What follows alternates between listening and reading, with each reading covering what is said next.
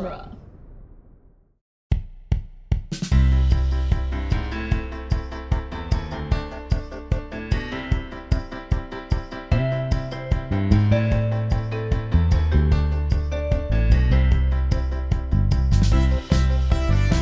Hello, listeners, and welcome to the Protagonist Podcast, where each week we talk about a great character in a great story, except when we don't, and this is one of those weeks. We're going to be playing a game called Truth or Lie Children's Media. And joining us for the game are returning guest, John Dorowski. Hello. And also constant guide in these games, producer Andrew. Hello. Quick fun fact for you guys that is actually applicable to one of my challenges today. As we all know, LASER is an acronym, which of course stands for Light amplification something. I lost the rest of it. light amplified by stimulated emission of radiation. Just rolls off the tongue. Mm-hmm. Well, TASER is also an acronym. I know that one. Thomas A. A. Swiss Swiss electronic rifle. Yeah. So close. It's a loose Electronic acronym. rifle? No, it's Tom Swift and his electronic rifle. Oh. Based on the 1911 novel, children's adventure novel, which, as with a lot of early 20th century children's literature, problematic now. Yes. Classic element of literature. Okay, well, the way we're going to play this game is that each of us have chosen 6 pieces of children's media. This could be books, video games, movies, TV shows, anything. And we're going to briefly introduce it and then tell a truth and a lie. And the other two will guess. If the person chooses the lie that has been made up, the person who told the lie gets a point. If they choose the truth, the person who says truth will get the points. So everyone has a chance to get points every round. And listeners, you, of course, are invited to play along and guess the truth or the lie as we go through these. Andrew, how shall we select who is going to be going first? John has brought a randomization device, an analog randomization device, and it's got 20 sides. So we'll say 1 through 7 is Joe, 8 through 14 is John, and then I'll take the remainder. It's a 1. So, Joseph, right. You get to take it away. Okay. So I am going to be talking about a beloved children's cartoon that I believe you've all heard of called Pandemonium. I'd never heard of it before I looked it up for this. Pandemonium. I'm just going to, I think it was only 13 episodes. Let me just double check this before I give you the trivia about it. But it was a 1980s cartoon show, short-lived. And I'm going to give you 2 versions of what the overarching plot of the series was. So yes, it only ran for 13 episodes in 1980. Where are we at? 1982, year I was born. Okay. Is Pandemonium about a brother and sister who team up with 3 talking pandas to race against an evil wizard named Mondragor as he attempts to unite the shattered pieces of the Pyramid of Power? Oh, and the 3 pandas can combine themselves Megazord style into one giant panda named Papa Panda. So that's plot 1. Here's plot 2. Is Pandemonium a show about kid detectives who solve a new mystery each week, but in each episode there comes a point where they get stuck and cannot decipher a clue. So they go to the local library where the head librarian is a talking panda bear. This is never addressed nor explained. It's just the head librarian is a panda bear, and the panda librarian helps the children find the book they need that has the information to crack the clue and solve the mystery. John, you can take the first guess. No, as the guest, I will be magnanimous and take the first guest. I will go with the librarian. All right. I'm actually going to go with the other one. So either way, Joseph can't get a point. Well, I'm getting 1 point because John chose my fake plot. Oh. About the librarian. There were many shows in the vein of Scooby-Doo about a bunch of kid detectives with strange, friends who or individual who helped out, or talking cars, things along those lines. But Pandemonium was not one of those. It was about a race to get the shattered pieces of the Pyramid of Power with 3 talking pandas who can combine themselves into one giant panda named Papa Panda. All right, so that's 1 point for me and 1 point for Joseph. And the children detectives may show up again. Who knows? It is a theme that does occur fairly frequently in cartoons, post Scooby-Doo. I mean, some of these may be pre-Scooby-Doo. Maybe Scooby-Doo is like the breakout that everyone remembers. I'm going to try something real quick. If this doesn't work, Andrew, you can edit it out. I want to play the opening credits to Pandemonium because I went and found these on YouTube. And it gives away the whole plot. If only we had searched out those opening credits. Yeah. Here it is. Mondragor, master of evil, steals the magical Pyramid of Power. Whoever has the pyramid controls the universe. But it forms and explodes in far-off Tibet, its pieces scattering all over the earth. Only an American boy sees the explosion. He and his sister fly there and meet 3 panda bears who help them fight Mondragor. From the skies, Mondragor controls wind, fire, thunder, and lightning. On Earth, his powers disappear, and he can only control the minds of others, and they carry out his evil plans. The race to recover the pieces of the pyramid is on. It's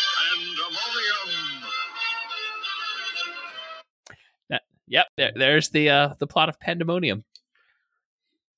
Thank goodness that one American boy saw what happened and was able to fly to Tibet. And Yes. I'll just say that sort of jingoism may show up again. Also, not terribly unique. In Yes. the 80s, particularly. All right, so in that round, Andrew got a point for guessing the correct plot, and I got a point for John guessing my made-up plot. Mm-hmm. Should we have John go ahead with since he guessed first, he'll get to do his pick. Allow me to randomize. Though, with this 20-sided device, I will have to devise a different approach each time so Andrew can't guess the pattern. Mm-hmm. Okay, that is a 9. Is it going to be a truth or lie? I think I may have played this game a little differently from you guys. I think we might have 3 different ways of playing this game. So I picked. What I did was instead of doing 2 plots for one thing, I have 2 different things. One of which is real, one of which is fake. Oh, sure. I think that works fine. Okay, It's all fine. The rules don't matter at all for this game. Fair enough. all right. So, as I teased in my fun fact, I have 2 Tom Swift novels, potentially from 1960. One of these is real, one of these is fake. Tom Swift and his rocket cyclocopter. In his unique invention, the Space Arrow, Tom Swift embarks on a precarious search for a lost rocket from space. Swift Industries' latest experimental space rocket mysteriously changes course while it is hurtling back to Earth, landing in an unknown part of the Amazon rainforest. Tom Swift Jr.'s rocket cyclocopter, which makes use of revolutionary scientific principles, is the only vehicle that can get to the ship before foreign agents of a certain country can claim it. Accompanied by his friends Bud Barkley and Chow Winkler, the young inventor sets out to locate the ship. Unexpected dangers confront the Swift expedition every mile of their jungle journey. Unruly natives, sabotage, and the legend of a terrifying jungle monster. How they overcome these hazards, as well as their cunning enemies, makes one of the most exciting adventures to date in the Tom Swift Jr. series. Or Tom Swift and his Spectromarine Selector. Both of these are written by Victor Appleton II, which is, of course, the pen name that everyone used when writing these. Tom Swift's newest adventure is his most challenging yet, a deep-sea venture to the ancient city of gold at the ocean bottom. Here, with his pal Bud Barkley and other members of the Swift expedition, Tom tests his 2 new inventions. With the De-Organicizer, which employs revolutionary scientific principles, crusts of century-old sea growth are removed from the city's buildings and the original gold luster restored. With his other astounding invention, the Spectromarine Selector, Tom searches for a valuable new rare metal. He must succeed if his father is to fill an important government rocket contract. A terrifying sea monster, an abandoned submarine containing human skeletons, a near-fatal leak in the Hydrodome over the scene of the operations, and the unexpected appearance of an enemy fail to daunt Tom in his mammoth undertakings. How the young scientist-inventor achieves his goals is told dramatically in this thrill-packed story of undersea adventure. All right, so one of these is real and one of these is not. Yes, I wrote one of those. I think that the real one was the first one. The rocket cyclocopter? Yes. Yeah, see, that's what I was thinking, and I'm worried we're going to give John 2 points. But I'm gonna do the same thing. I'm gonna say the first one is a real story, and the second one John made up. I fooled you all! You made up the rocket cyclocopter? I made up this rocket cyclocopter. Admittedly, cribbed from some other summaries of... Inspired by... Yes, I borrowed parts from some other ones. Always mixing some truth with your lie. This is true. But no, the Spectral Marine Selector is the true Tom Swift Jr. story. I mean, part of me, I was like, maybe I should go for that because that sounds real weird. Like, I can't actually imagine a person for a game making that up. So it must have been made up for money. Just remember, someone made up the de-organicizer. Yes, that was the other thing. I was like, would John have done that, or would somebody getting paid? See, I could have done. I could have seen it going both ways, where it's like that's something that clearly That's John made up, ridiculous. or also Hey, that's so weird that it had to come from a real book. guys, both of them were made up in the end. It's true. Fair point. All right, are you guys ready for my first one? Yeah. Again, kind of a different tactic from you guys. So you're going to have to determine which of the... I'm going to give you 2 potential facts about this series, and you'll have to tell me the truth. The Scary Stories to Tell in the Dark series, I believe you guys might be familiar with that, Yes. has been a regular on the children's bestsellers list and has sold more than 7 million copies. It's one of the most challenged series across 2 decades and is defended by library associations because it should be suitable for middle school kids. I did not see that book in middle school. I saw that book in 3rd grade. Oh, totally elementary school reading. Yeah. Now, here are your 2 possible facts. Wait, challenge just over 2 decades? Because I think it's older than that. It is. I was They just stopped challenging it. It was being challenged heavily in the 90s and early and the aughts. and parents have given up. I guess. So, potential fact 1. The series comprises 3 books published across 10 years, or the series comprises 5 books published across 12 years. So you got to think, how many books and how long was that publishing cycle? All right. I think I'm going to be guessing first this time. Yes. And I am going to guess that it is a trilogy across a decade. I only know of 3 books. That's not to say there aren't 5, but I only know of 3, so I'm going to go with the trilogy. You are both correct. So a point to each of you All right. for that one. It is a trilogy published across 10 years, although there has been an anthology, a collection that's been put together. But yeah, routinely on the bestseller list, despite being heavily challenged, and I think rightfully challenged, like on the children's list, I'm like, this seems middle school age. I'm like, I do think it would be pretty suitable for middle school age. Never saw a middle schooler who hadn't already read it. Yeah. Yeah. I have a friend of mine who a coworker, a professor at a previous university I was working at, has written 2 collections of scary stories for children. One came out a couple years ago, and another one's coming out this October. And he often talks about how important it is that kids read scary stories, and that's one of the go-to texts. He's like, every kid should be reading this. It's a developmental stage you need to experience. Mm-hmm.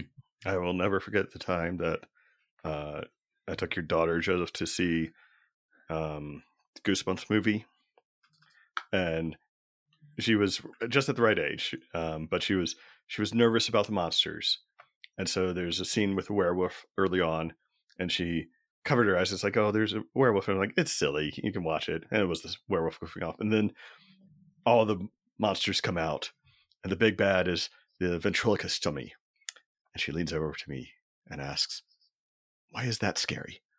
It's like the creepiest one, guys. She didn't know that. It's always a Yep. ventriloquist dummy. Ugh. It's scary. It's like the worst thing. So the goofy werewolf scared her. Ventriloquist dummy, what is this? As I was preparing that question, I did look up Goosebumps stuff and Are You Afraid of the Dark stuff. Separate fact, do you guys know how many episodes they made of Are You Afraid of the Dark? It was 5 seasons, so 100 some.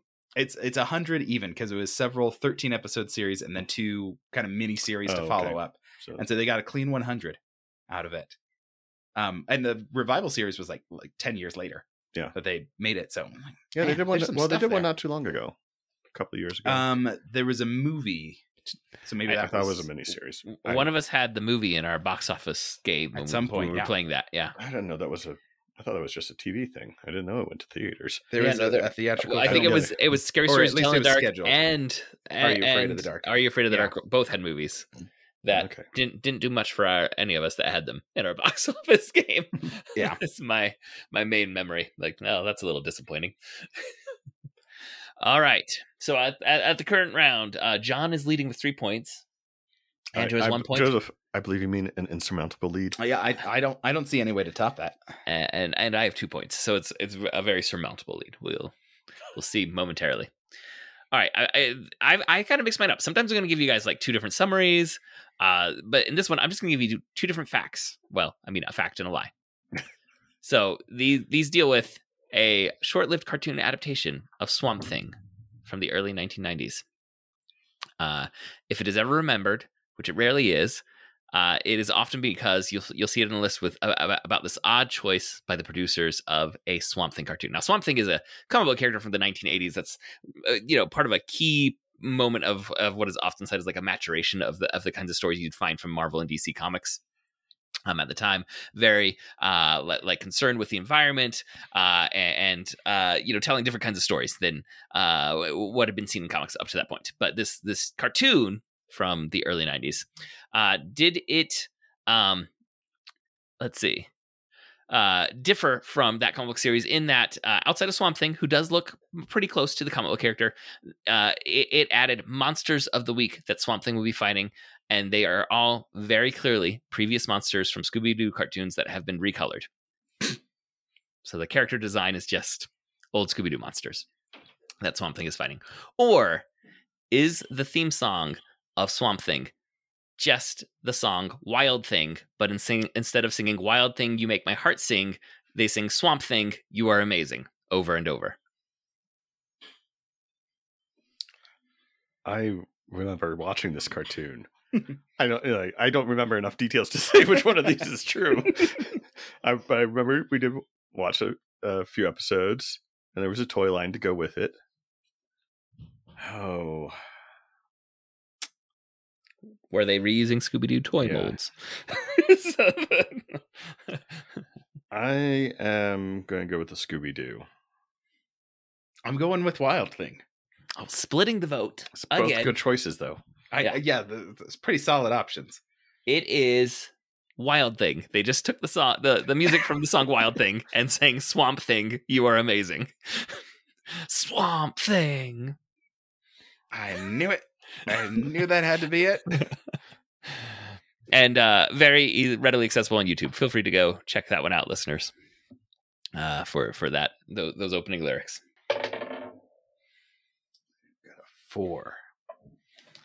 All right. So we're going to go with a podcast this time. Yes, a podcast for children. The famous children's podcast market. It's a lot bigger than you would expect. So first up, we have Suki of Denali. Based on the PBS children's show Molly of Denali, Suki of Denali focuses on Molly's pet Malamute Suki, here voiced by Jeff Goldblum.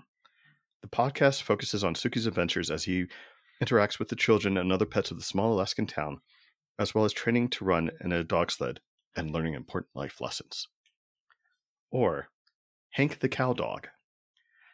Matthew McConaughey stars as Hank the Cow Dog, self-appointed head of ranch security.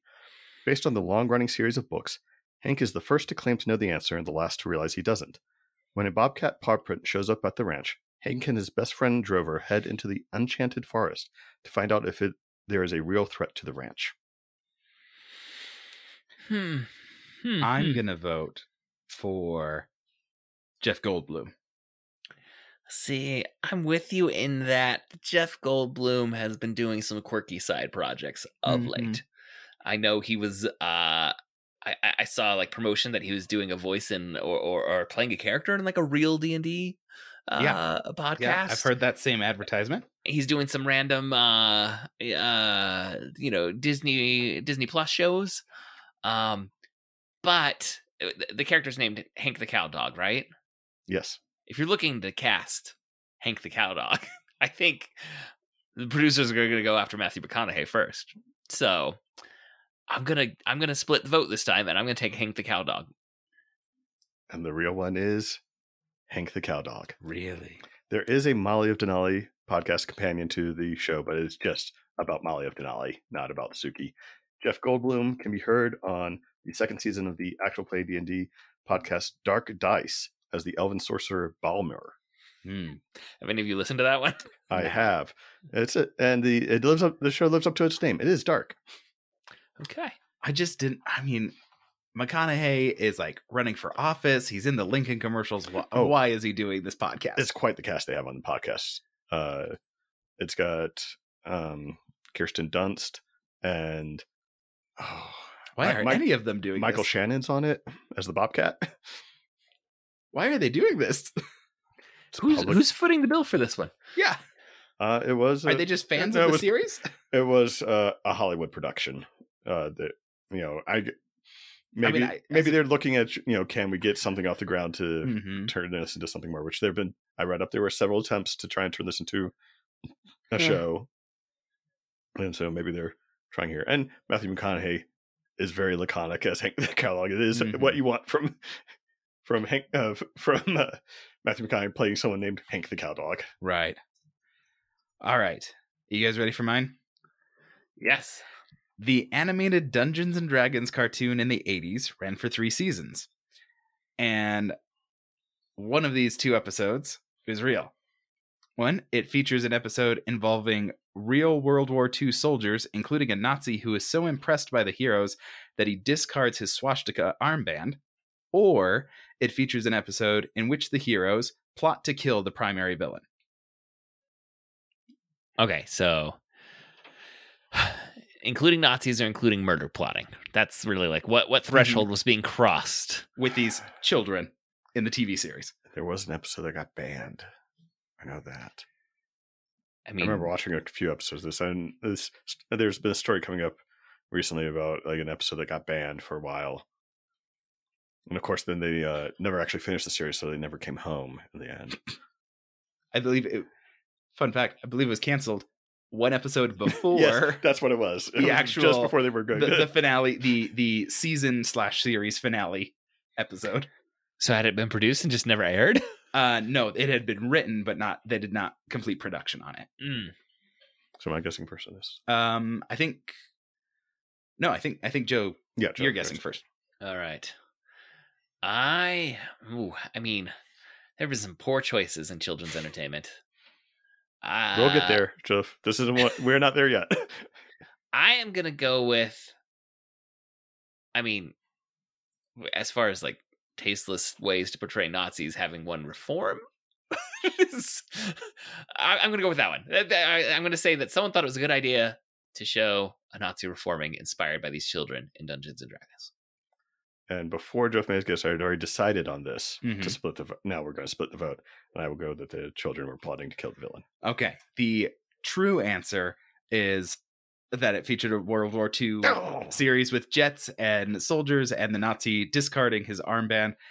They only considered killing their primary enemy. Mixed your lie with the truth. Not actually plotting to kill him. They debated it. And that was the episode that was especially controversial, John.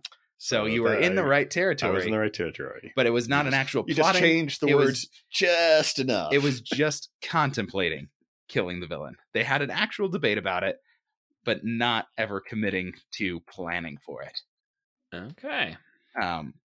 I read synopses of several episodes. I have no idea how that World War II soldier thing fits in. Like, it did not seem to have any other context with the rest of that season. I was like, okay, you've explained this episode, but I don't understand because none of the rest of it interacts with real world stuff and time travel. You have to remember that they got to the Dungeons and Dragons world by taking a carnival ride that I think it was a roller coaster that they go through a tunnel and it transports them into Dungeons and Dragons. Yeah, I was confused by every additional word about that TV show. I was like, I'm more confused every time I read something about it. All right, I've got a tally for us. Joseph's in the lead now with 5. And John has 4, and I have 3. Now it's an insurmountable lead. Does 1 point that Yes, match up, lead. Joseph? It's always insurmountable in Yes, the I got first 5, person. 4, 3. Yes, exactly, John. All right, Joseph, your turn. Okay. I am going to be doing. Which one of these do I film? Okay.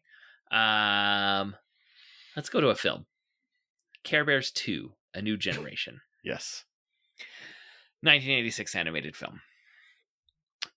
In the 80s, I mean, Andrew's already referenced that there was Dungeons and Dragons cartoon, The Rise of Dungeons and Dragons. There was also the Satanic Panic as parents became concerned about media influencing their children into following Satan. Such as Dungeons and Dragons. I thought the Satanic Panic was they were concerned that child care workers were influencing their children It's to worship all Satan. one thing. Yes, also that. Yes, Oh, okay. definitely part of it.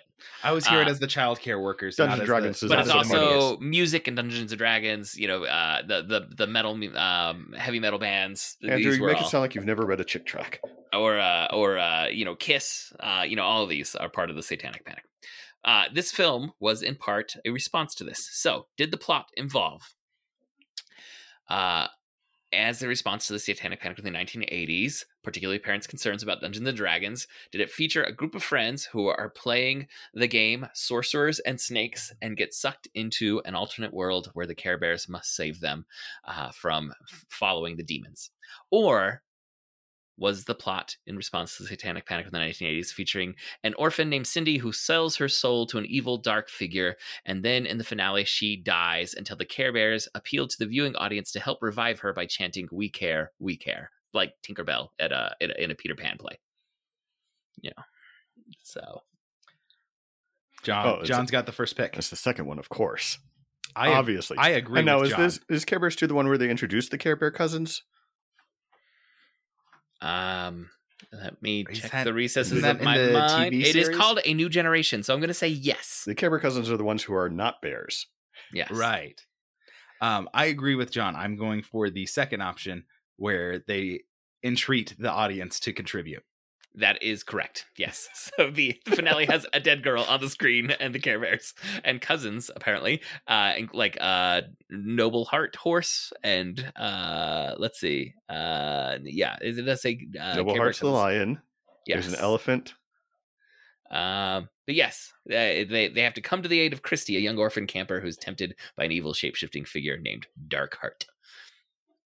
And also the first appearance of the Care Bear Cubs, because if you're fighting the Satanic Panic, you need to also introduce some merchandising opportunities by branching out of just bears and also introducing the child version of your toy characters. I remember like the a pup named Scooby-Doo or Muppet Babies, right? I remember the Care Bear cousins. I forgot about the Care Bear pups. Cubs, Care Bear Cubs. So, John Yes, and they are Andrew, bears. So you get points on that round. All right. Ooh, 20. Oh, wait, hold on. I just read a line from the Wikipedia entry on this movie that I want to share. Upon its release in March 1986, The New Generation was lambasted for its unnecessary merchandising tie-ins, poor animation quality, and frightening themes in a children's movie. There we go. And then soon after you had All Dogs Go to Heaven. Oh, some of its key elements received comparisons to The Legend of Faust and J.M. Barrie's Peter Pan. I hadn't read that when I was like, it's the Peter Pan Tinkerbell situation. You but got to there be it thorough, is. Joseph. Yep. All right, so I'm going to go into Saturday morning cartoon. And I'm going to be here for a little while. So first up, Hammerman, an 11-episode 1991 series featuring MC Hammer as youth center worker Stanley Burrell, who owns a pair of magical dancing shoes which are alive and can speak. When Burrell puts on the shoes, he transforms into the superhero Hammerman, who dresses in MC Hammer's signature baggy pants and gold chains. What year did you say this one was? 1991. Mm-hmm. Or Kid and Play, 13-episode 1992 series featuring the hip-hop duo Kid and Play, who rose to fame starring in the R-rated House Party films. The show features the duo as recording artists, but when they put their pants on backwards, they would become superheroes who taught life lessons on how to be positive role models. All right, I'm supposed to pick first on that. Yes, you are. Well, so here's the big debate I'm having, and this I hope this doesn't help Joseph make a decision. But the only recording artist that I know of in which backwards clothes was a factor was Criss Cross, and so I'm going to go with Hammerman because just from not being familiar enough with Kid and Play and backwards fashion for them. Do you remember anything else about Criss Cross? Is there anything that they make you want to do? I think jump, right? Yeah. But I'm going with Hammerman. All right. I remember the advertisements for this one. I don't think I ever saw an episode, but I remember seeing it and thinking that is a very strange cartoon, and it was Hammerman. I saw episodes of Hammerman. It is the real one. There was also a Kid and Play cartoon, but I slipped in the lie about the wearing pants backwards to try and fool you. But Andrew knew. Andrew saw through my ruse about Criss Cross. I knew Criss Cross aesthetic. Yes. when I heard it. Kid and Play did not involve them turning into superheroes. They were just recording artists who taught life lessons about how to be positive role models. Mm-hmm. All right. Andrew, can you give us a score update? I am worried I didn't give you guys appropriate pointage. I have 655 with Joseph in the lead. Okay, that is what I have. Okay, I just wasn't sure if I'd been caught, but just 1 point difference at this point. This is my big chance to catch up. All right. In the film, The Warriors of Virtue, the titular characters in the mystical world of Tao, very loosely based on Chinese fantasy aesthetic, are either anthropomorphic kangaroos or anthropomorphic raccoons. Joseph, you go first. Wait, what was the split there at the end? Anthropomorphic kangaroos or anthropomorphic raccoons in this Chinese fantasy themed world. All right, and the title of the world or the series is The Warriors of Virtue. This is a live action film. This is not an animated feature, Joseph. Live action Warriors of Virtue. Is it going to be raccoons or kangaroos? Anthropomorphized. I am going to choose kangaroos. John? Joseph, I'm disappointed by your wishy-washiness because we've seen this movie. I don't know that I have, John. I think I would remember this. I remember it. I know I've seen this movie. I know I've seen this movie, and it was kangaroos. They are the kangaroos, so you both get a point on that. Hold on, I'm going to look this up real quick. See if seeing a visual jogs my memory. Warriors of Virtue. Mm-hmm. Oh, if you don't remember, you're not ready for this. I really don't think you're ready for this. Images. Oh, I don't think I've seen this. You think it would have left a mark? I think it was the big kung fu craze of the 90s. You had Surf Ninjas, Three Ninjas, Karate Kid franchise, and Warriors of Virtue. Oh, and Teenage Mutant Ninja Turtles. How did I miss all the same thing? I mean, hearing you describe it, it's kind of like, maybe a Teenage Mutant Ninja Turtles thing is like scratching, like a faint memory. But these visuals, I really think I would have remembered. I think it would have left some scarring. Oh my! This makeup is yes. Once you see it, you cannot unsee it. Oh, I didn't look at the images for this. I've seen the images. I was just double checking. Well, in fact, I didn't have to look anything up for this fact. I did this off the dome. Yeah. Yes. You can't forget this once you've seen it. Yeah. Somehow it must. You rented it at night when I didn't want to watch the movie or something. Or I was away on a scout camp out or something that the night you watched this because this did occasionally happen. Yeah. I mean, everyone had movies they missed. This just means you have the chance to introduce this to your kids. I mean, no matter what, this is now haunting my memories. What I've seen now. I mean, the headline you got one of the close-ups, didn't you? So I'm clicking on some of these images, and you know how it says like what website it's coming from. This one that I just clicked on is coming from a website with an article titled "Warriors of Virtue was a terrifying kangaroo-filled nightmare." Yep. I I really just don't showing understand where that movie came from. I mean, showing Oh, that it's the internet, Teenage Mutant Ninja Turtles. yeah, but like, how did it get to this? the users of the internet have too much time on their hand because it does have its own dedicated fan wiki. Oh, I'm sure Joseph, as we've said, it leaves a mark. But A lot of people had to process some things, so they went to the wiki to try and get it out. just gonna share some stuff. Oh my goodness! Oh, this.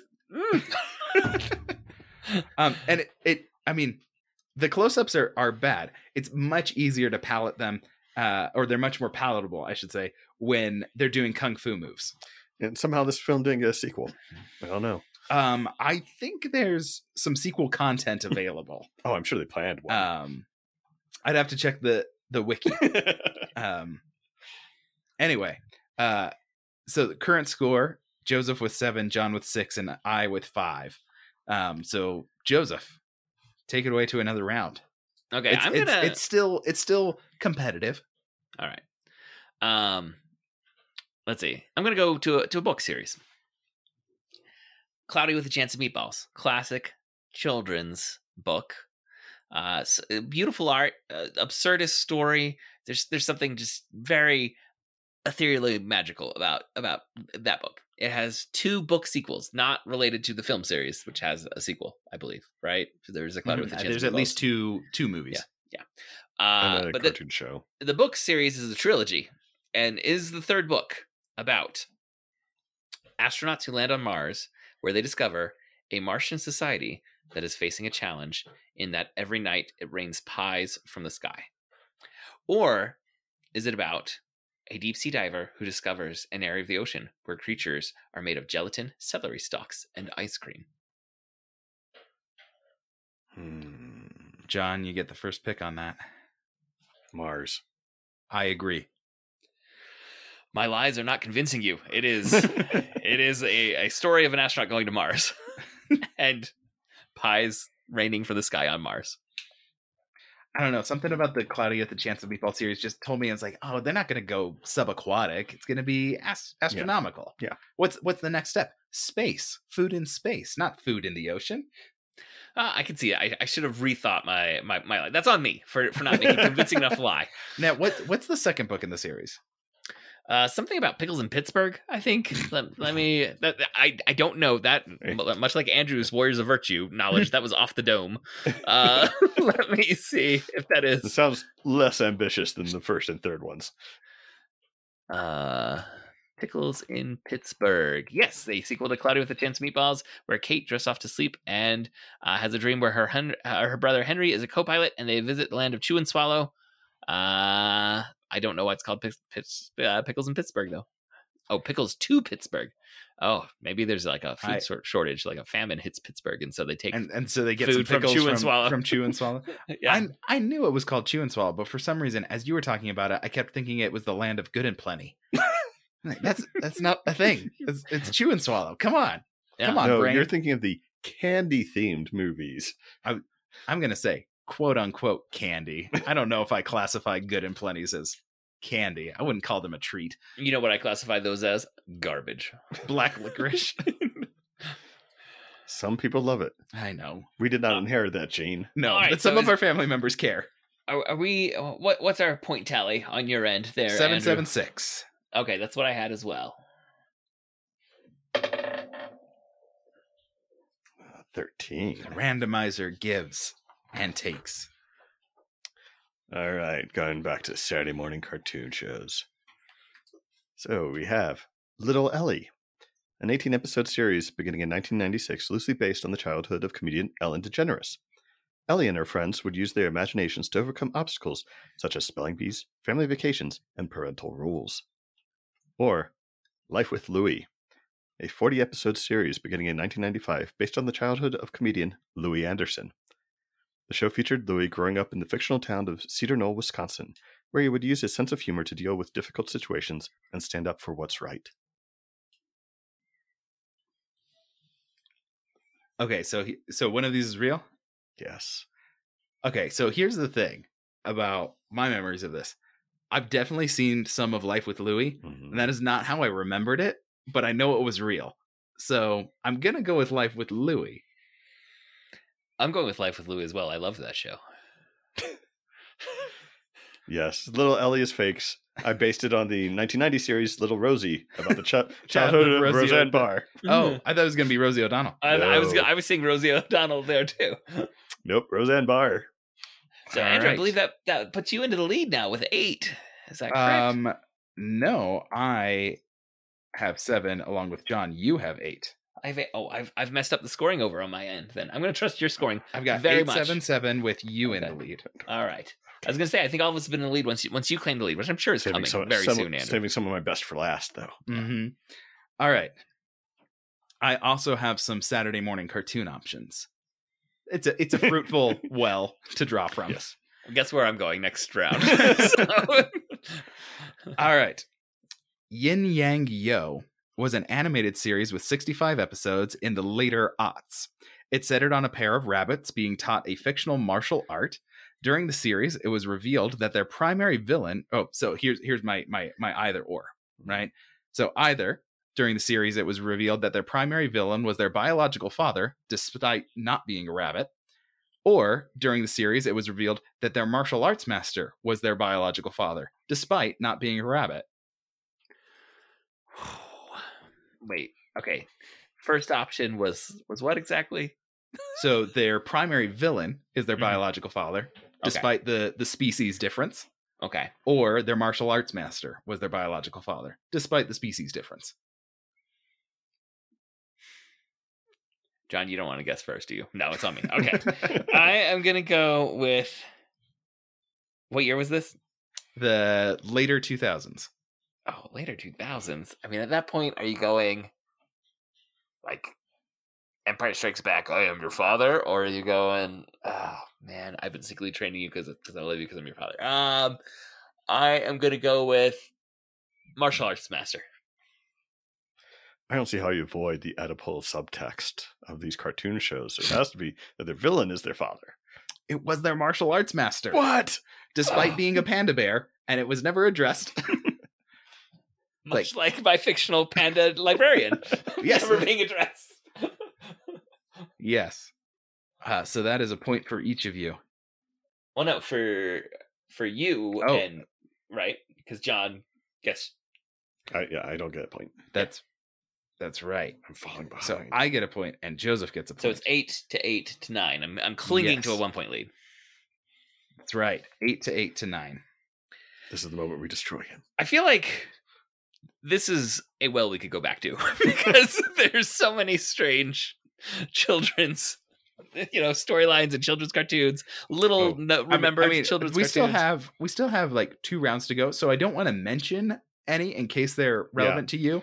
But there's some we can do it like a quick, just off the top of our heads. What are some of the weird ones that we didn't pull in?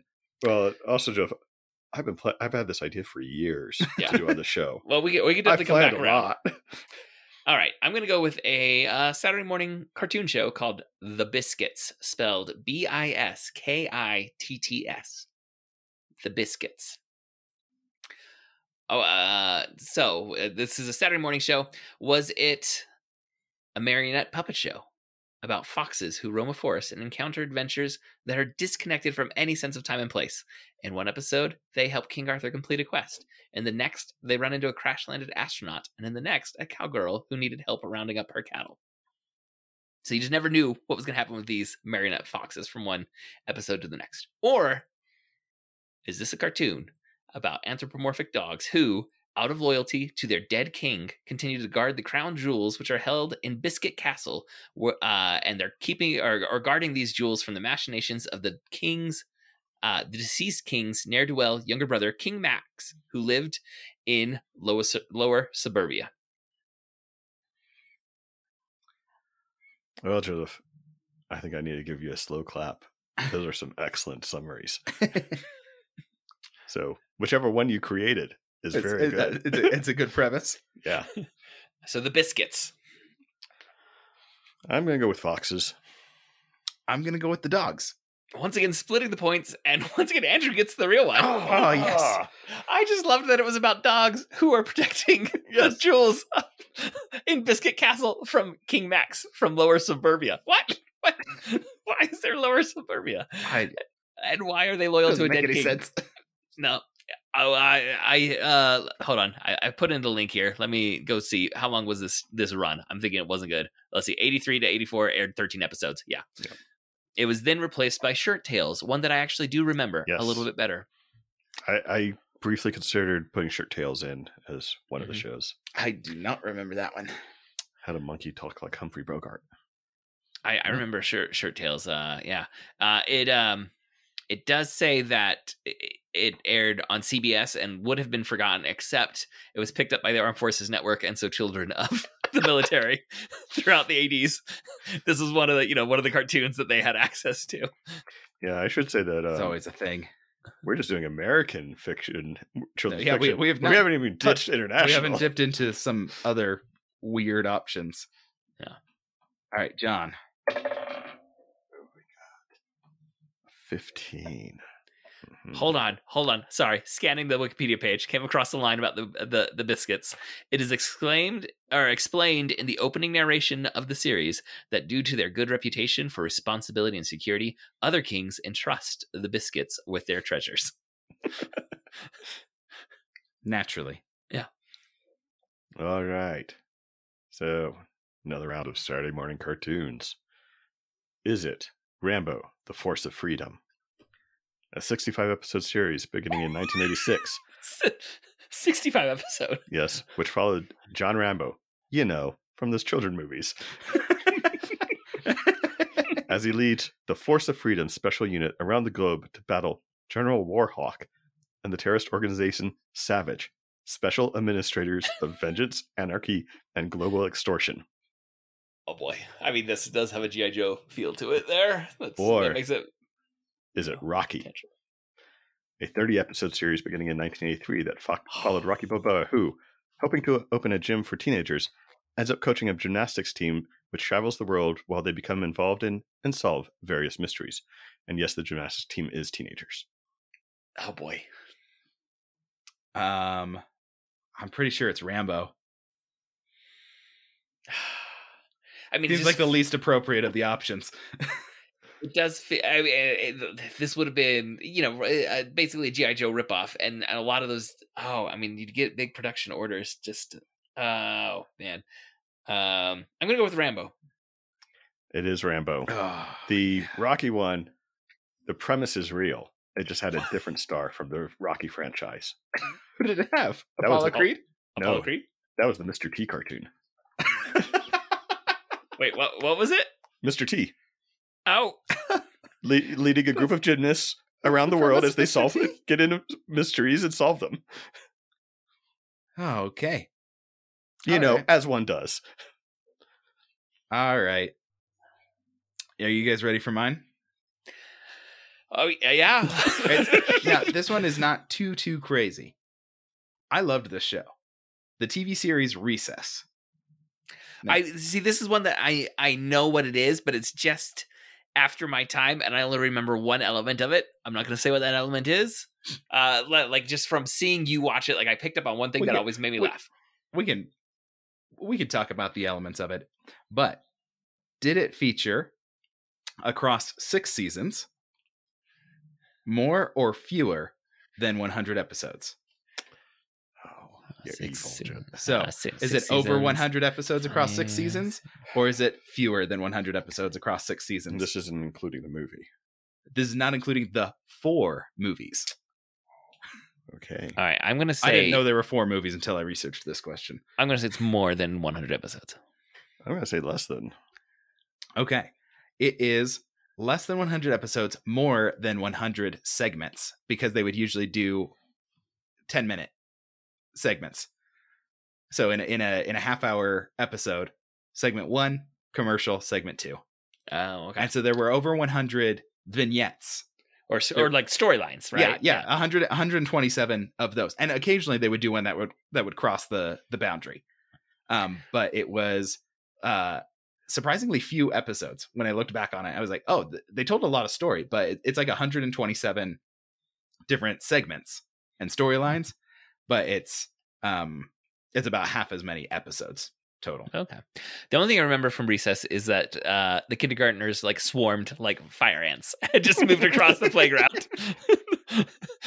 Is that accurate? Or is that an invented memory? They usually kept the kindergartners behind a fence. yeah, but they got out. It was just like the pack roving through. Yeah. And I do remember. I mean, one of my favorite episodes is when King Bob, the king of the playground, decides that he wants a monument to remain after he graduates from elementary school, and so he becomes a pharaoh, and he enlists all the kids on the playground as labor to create mud bricks and build a pyramid. And then they revolt. So there's a slave revolt.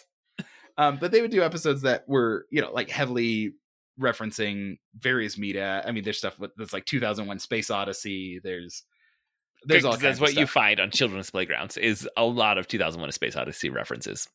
Mm-hmm. Actually, Beloved has a surprising children's influence on cartoons. It probably shows up more than you know. I mean, there was a kid on the playground. I mean, and there's a whole array of kids on this playground, but there was one, and he's the one who you go to if you need like the hard truths in life, because his name was Butch, and he had a streak of white hair that he got when he saw the scariest thing ever: his older brother kissing a girl.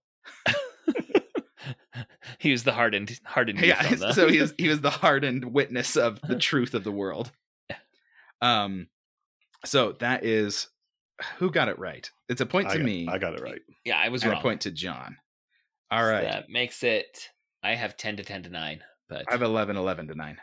Okay, I will update my sec. And any listeners who are keeping track, through and realized we were all wrong on the scoring all along. I'm not going to double check it. I'm not going to lie. There's no way I'm double checking it. Yeah, leave it to the fan wiki people. Yeah. So yeah, as we're going into the last round, Joseph has 11, John has 9, and I have 11. And so there is room for anyone theoretically to win. All right. There's a Power Rangers episode called I Love Lothor. In this episode, which I can't remember which series it's from. There's like 70 series of Power Rangers. It makes a big difference, Joseph. Is this Mighty Morphin Power Rangers? Is it Dino Force? I think it's a space one. Is it space? Is it just space? Power Rangers. Was Power Rangers in space? There was one. I know there was one. What's it called? Distant Galaxy or something? There was that one too. There's Turbo, which is where they had cars. It's a new one every year. So I'm checking the recesses. This is from Power Rangers Ninja Storm. Oh, Ninja Storm. Yeah. How could you forget that one, Andrew? I forgot several. In the episode I Love Lothor, is the villain a thinly veiled analog of Lex Luthor, who is introduced, and he initially presents himself as the Power Rangers' new benefactor. He provides them with a new headquarters, new costumes, new Megazords, and while this is enough to make the team all fans of his, he also brews a love potion, which is given to the women members of the Power Rangers team, who begin to jealously fight amongst themselves over Lothor. Or, in this episode, does an alien named Lothor become convinced by his nieces that the Earth would accept him as their ruler if he was more popular, so he makes himself the star of a sitcom. John, what are you going for? I'm going for a sitcom. I'm also going for a sitcom. Can I tell you why? Yes, you may. I'm not sure, but I think the Ninja Force? Yes. Ninja Storm. Ninja Storm. Yeah. Power Rangers Ninja Storm. I think that was one of the Power Ranger series that had 3 leads, and it was 2 males and 1 female. So when you said female leads, I was suspicious. Am I correct? Well, you were right on the plot. I don't know. Let's see. You don't know if your reasoning stands up to scrutiny? You're not sure if that's the reason that I can claim to be right. All right, hold on. I'm looking in well, okay, this is bizarre. It does. There was a love potion in the actual plot. Hold on, I'm reading up more on that. I just read a quick synopsis. Like I just looked up weirdest Power Rangers episodes, and I saw a shorter In version. the episode about see. Lothor, there's actually a love potion. The idea is to broadcast a sappy sitcom starring Lothor with a hypnotized spell alongside of it to force all of humanity to adore the evil space ninja. But it says Ratwell's love spell is also used on Cam and Blake, causing them to compete to the death for the affections of Tori. I don't know if those are men or women. There's some ambiguity in those names. Yes. So, let's see. This was the gender neutral Power Rangers. Well, no, because it mentions Red Wind Ranger, Blue Wind Ranger, Yellow Wind Ranger, Crimson Thunder Ranger, Navy Thunder Ranger, Green Samurai Ranger. Oh, okay. Those are the bonus Rangers that come in later. I mean, like they're not the real. Obviously, those are the not the old school extras. Power Rangers. Oh dear! It says amongst the errors listed on this wiki entry on it is that one of the characters mispronounces Lothor's name as Lotor in one line. Wait! Oh, here's an answer. Capri claims there are only 5 Rangers when there are actually 6 at this point in the series. Oh, okay. So there would have been 6. I didn't watch this particular iteration of the Power Rangers. Honestly, the percentage of episodes of Power Rangers that I've actually seen is probably insignificant. When I was a child, a very significant number. At this point, very insignificant number. Well, it just keeps going. Yeah, It's it's such still a going. strange franchise because they're taking the fight scenes from a repurposing the Japanese fights. show, Yeah. but then inserting American actors to create something, and then when they morph, it's now the Japanese show's footage, right? Yeah. Yeah. And they have to put the Americans in costumes that match because they do scenes where they take the helmets off and stuff. Oh, so you're right. You're right when they're talking to Zordon, right? Is that his name? Am I pulling that correctly? In Mighty Morphin Power Rangers, yes.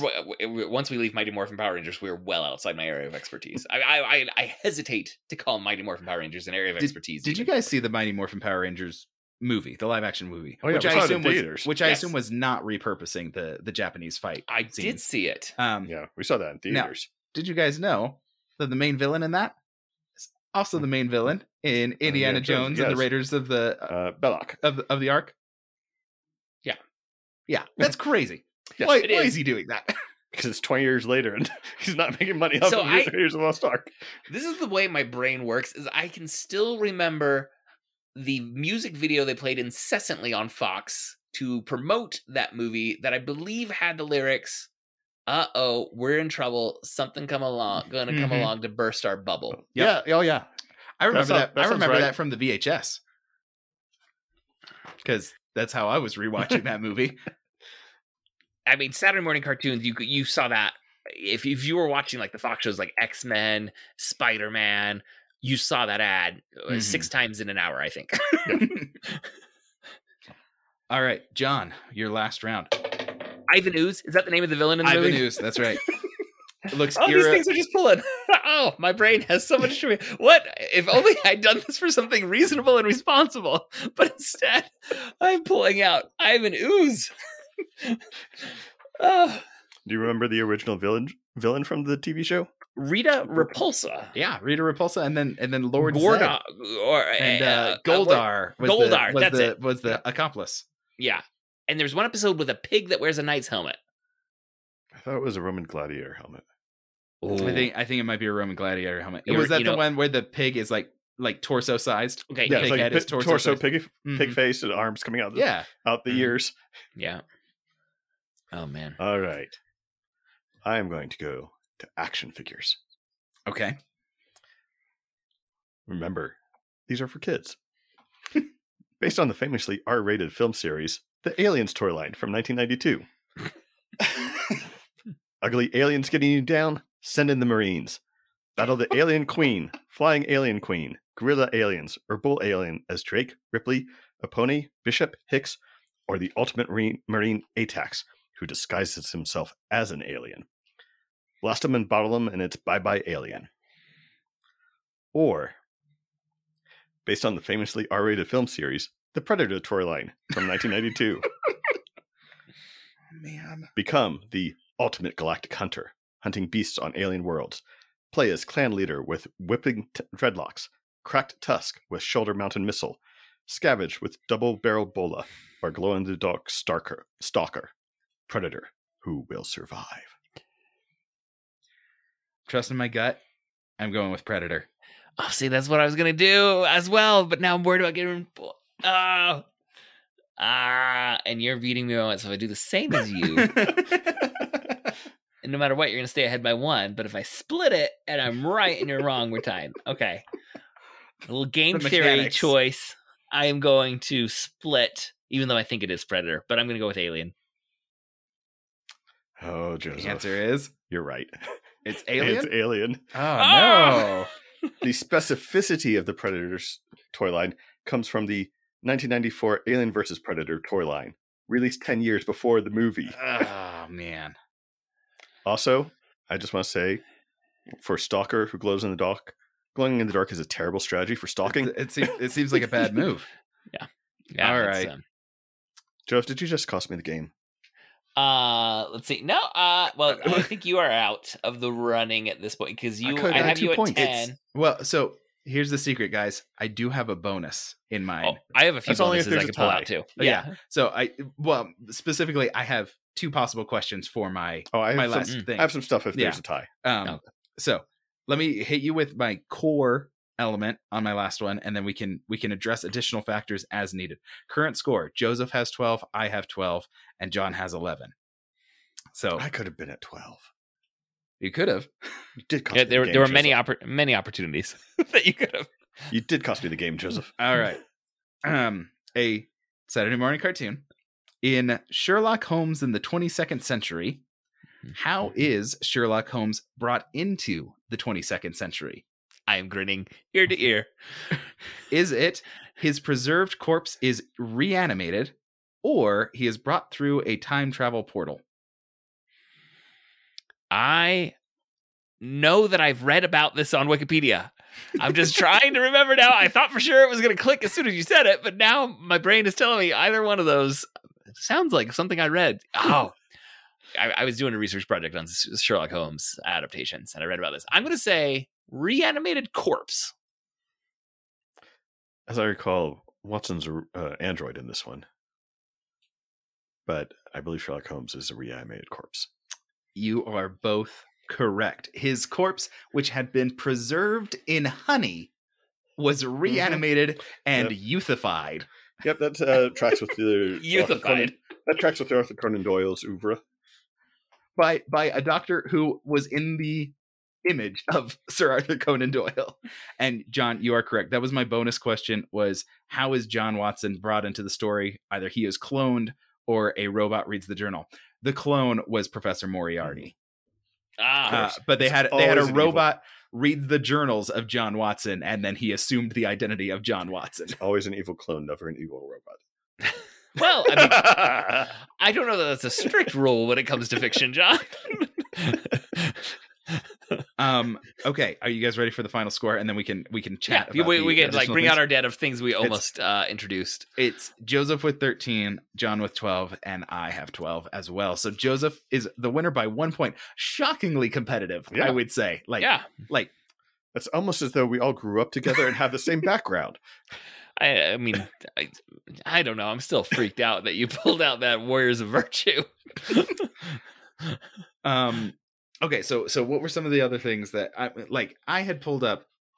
I mean, at one point, I just went to the bottom of a Wikipedia page and was like, these are the things that were airing on Fox Kids. And like, Mhm. I don't know that one. I don't know that one. I don't know that one. So they probably don't know it.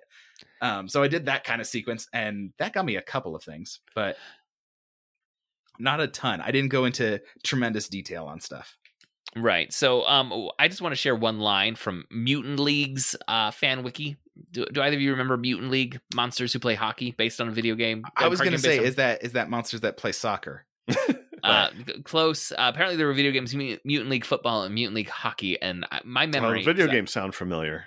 is that it was the cartoon was a hockey version of this, but I didn't find something.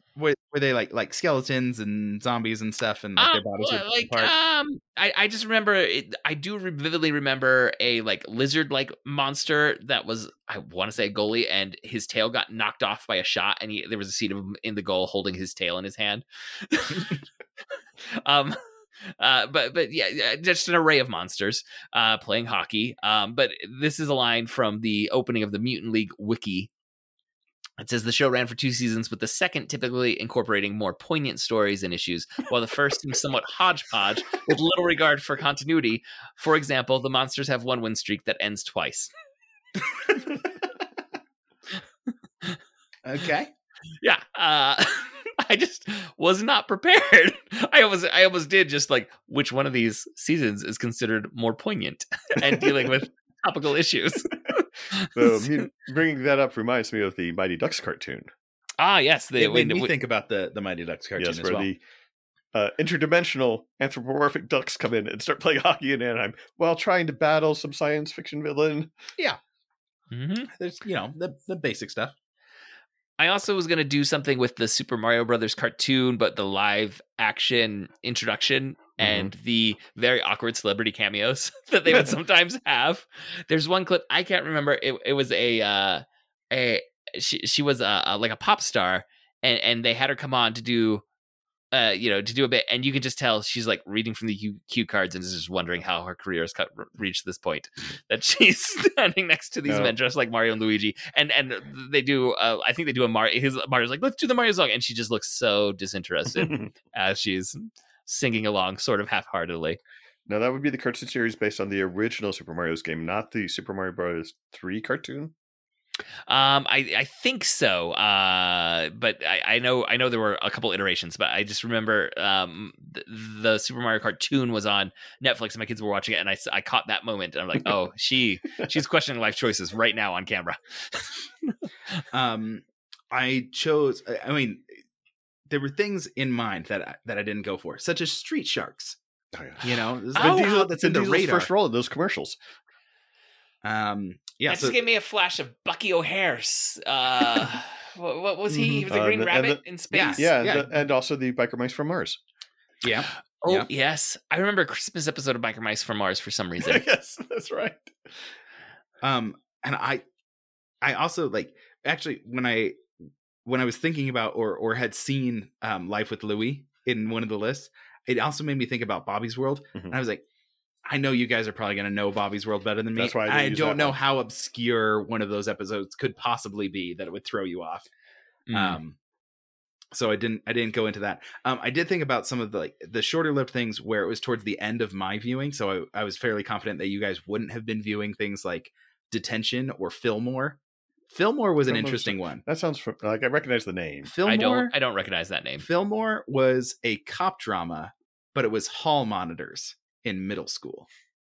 And so they had a police chief, and he was like, give me your safety belt as his badge. And Fillmore's partner had been in detention and was being assigned to be hall monitor because detention wasn't working for her. And so he had a partner who was, against the grain. I'm sure he's just about to graduate and getting too old for this stuff. No, Fillmore was the best cop in town. But then he was assigned this rookie troublemaker. You're saying it was like a cop show. Just reminded me of Dog City. Do you remember that one, John? Mm-hmm. Yeah. It was a Jim Henson one that had like a puppet introduction and then just an animated dogs as cops cartoon would follow after the. I want to say the Muppet or puppet. It was an official Muppet. Like introduction was like an artist who drew a Dog City comic strip, and then we were seeing the cartoon was the comic strip. But I just remember it being Jim Henson's Dog City. Well, along the lines of the Aliens and Predator toy lines, which I'm pretty sure one of them potentially had a cartoon series that was canceled before it made to the air. Something sounds familiar about that. However, there was another famously R-rated film franchise, and actually the first cut of the first film in that series was NC-17 for violence. So they made not one, RoboCop. Not one, but two cartoon series based on RoboCop. RoboCop. Yeah, that's what it was. Yes, and then there was also a Toxic Avenger from the Troma film series, that all the kids love. Yes. I also had Rude Dog and the Dweebs, which is a cartoon series based on a cartoon mascot for a clothing line for skateboarders and surfers. Just think 1980s like color, like the bright kind of neon color palette, and just a cartoon dog. And there you have Rude Dog and the Dweebs. Do any of you guys remember Cops? Wait, what? Like the Cops show. No, this was an acronym. COPS. Oh, But they were cops. okay. It was just in the future. It was a science fiction thing where, they went up against science fiction based baddies. Mm-hmm. I mean, were we kind of light on 80s stuff? We got some in there, but We got You some, know, like, the Care like, Bears. you weren't born yet, yeah. Andrew. And But what's the like I think Joe Back and to I the was in the Silverhawks 70s, and Biscuits was well, in the see, 70s. like I figured someone would remember Silverhawks. Mhm. What's the Someone would remember the one where the kid turns into a Thundercats car. or Turbo He-Man. Teen. Yeah, Turbo Teen. Turbo Teen. Yeah, when it gets too hot or too cold. I did look into some of. Blastar. Yeah, I looked. What's the one that it's like it's space western, but they're like riding horses, and they're in Oh. western costumes. Yeah, but it's a robot horse. Mm-hmm. No, I know what you're talking about. and he had I'm a just- Native American type sidekick. Yeah, Um, wonderfully I- sensitive stuff. I looked into a couple of Jack Kirby's cartoon productions, trying to see if more could from pull the any of them in. 70s, right? His filmation, Mhm. animation stuff. late right? '70s, early '80s stuff. It's mid '80s when he stops working on them, and not too long before his passing.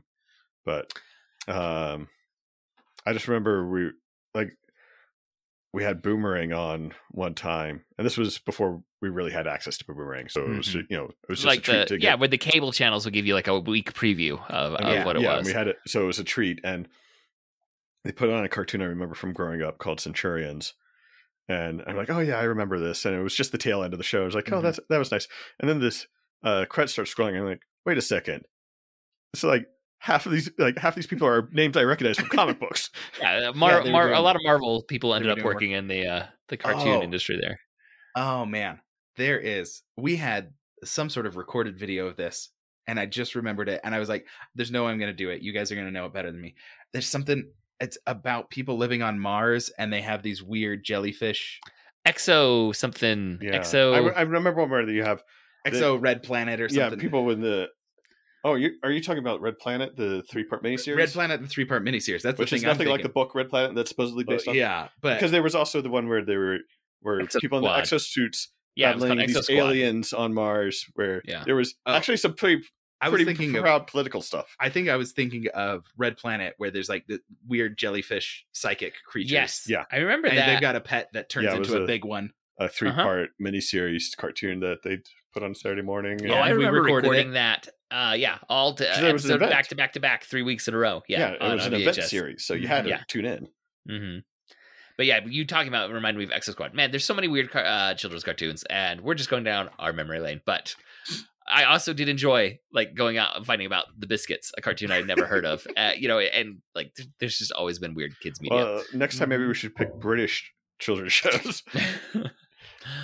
But anyway, thank you for going and doing this research, John and Andrew, and playing along on this. And thank you, listeners, for downloading this episode.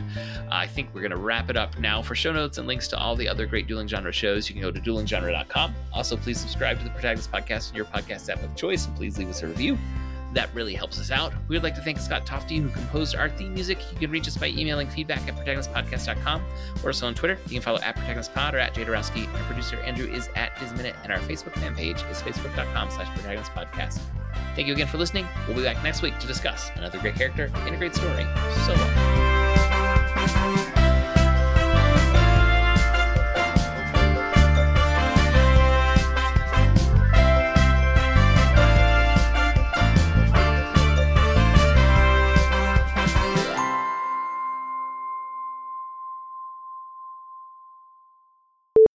Andrew, you've disappeared. I hope you return shortly.